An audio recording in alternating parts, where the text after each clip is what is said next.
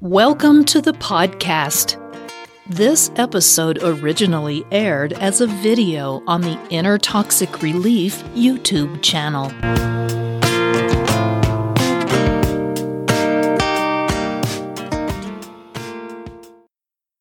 Inner Toxic Relief presents Top 5 Signs You Are Dealing with a Narcissistic Boss.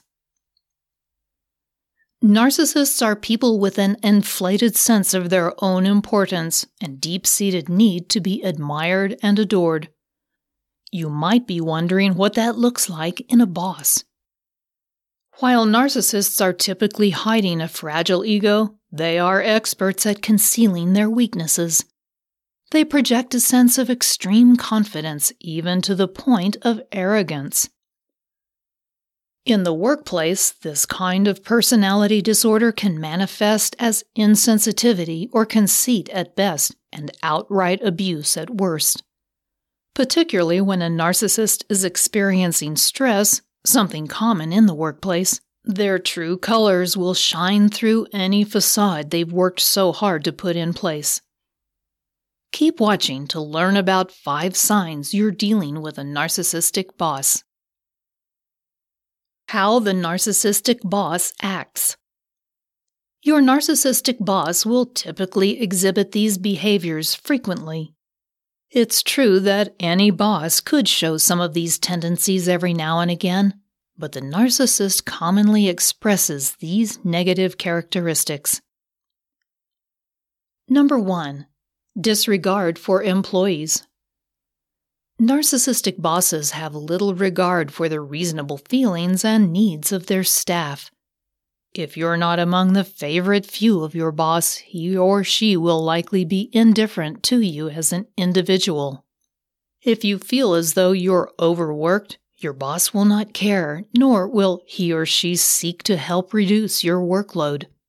You are basically told to deal with it. Narcissistic bosses are also notoriously miserly when it comes to compensation. They will exploit you anytime they can. That means they have little regard for your rights and may do things like schedule overtime with no extra pay, or expect that you will use your vehicle for work-related activities without proper compensation. Number 2. You're an extension. The narcissistic boss uses you as an extension of their selfish agenda.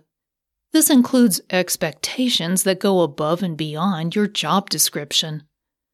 You might be expected, for example, to run personal errands, work on their pet projects, or even assume part of your boss's responsibilities.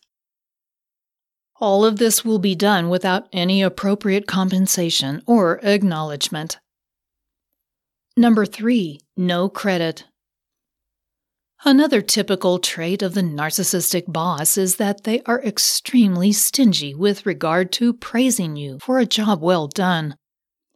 To the narcissist, praising someone else detracts from the attention and admiration they crave. If you do get some modicum of praise, your narcissistic boss will likely dish it out only in the context of their enlightened leadership. If they do praise you without doing that, that probably indicates they want something from you.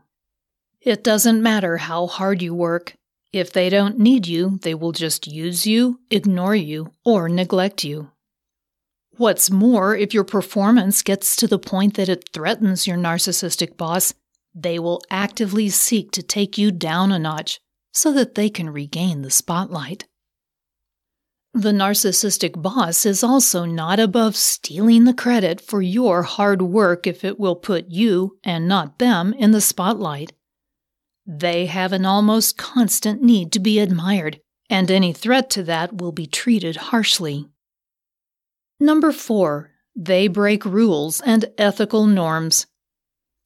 The narcissist simply doesn't believe the rules should apply to them. They see themselves as entitled to do whatever they see as the correct thing to do. They will take advantage of their employees and take shortcuts if they feel it will help them garner praise from their own bosses. This can take the form of abusing their business expense account, utilizing unethical marketing schemes, falsifying reports, and even committing white-collar crimes.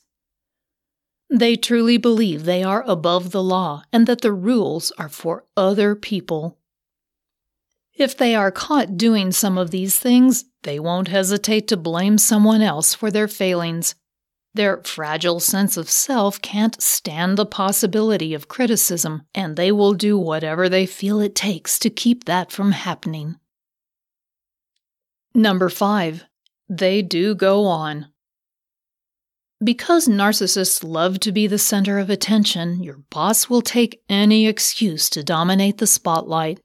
That includes taking over meetings, dramatic exhibitions at presentations, and talking over everyone else on phone conversations. They usually take these opportunities to remind everyone what they have accomplished and how special their ideas and proposals are. They can also be disruptive in these contexts and use them to put down their coworkers or anyone they see as competition. Their goal is to make themselves appear to be as powerful and influential as possible.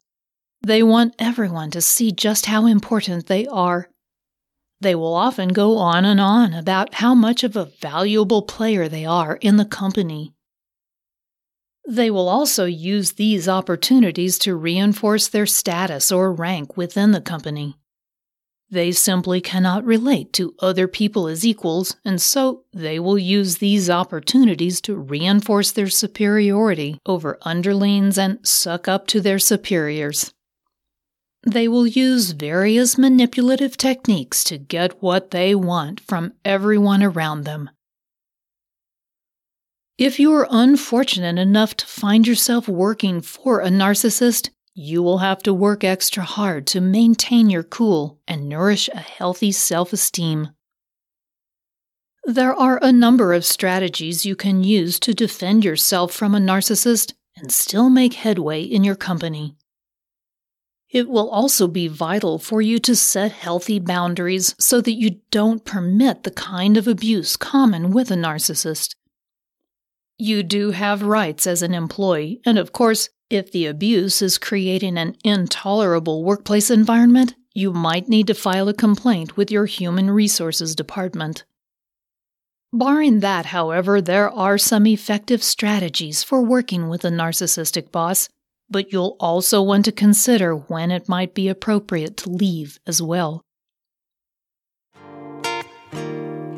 If you enjoyed this podcast episode, please give it a positive rating and review at the same location that you downloaded it.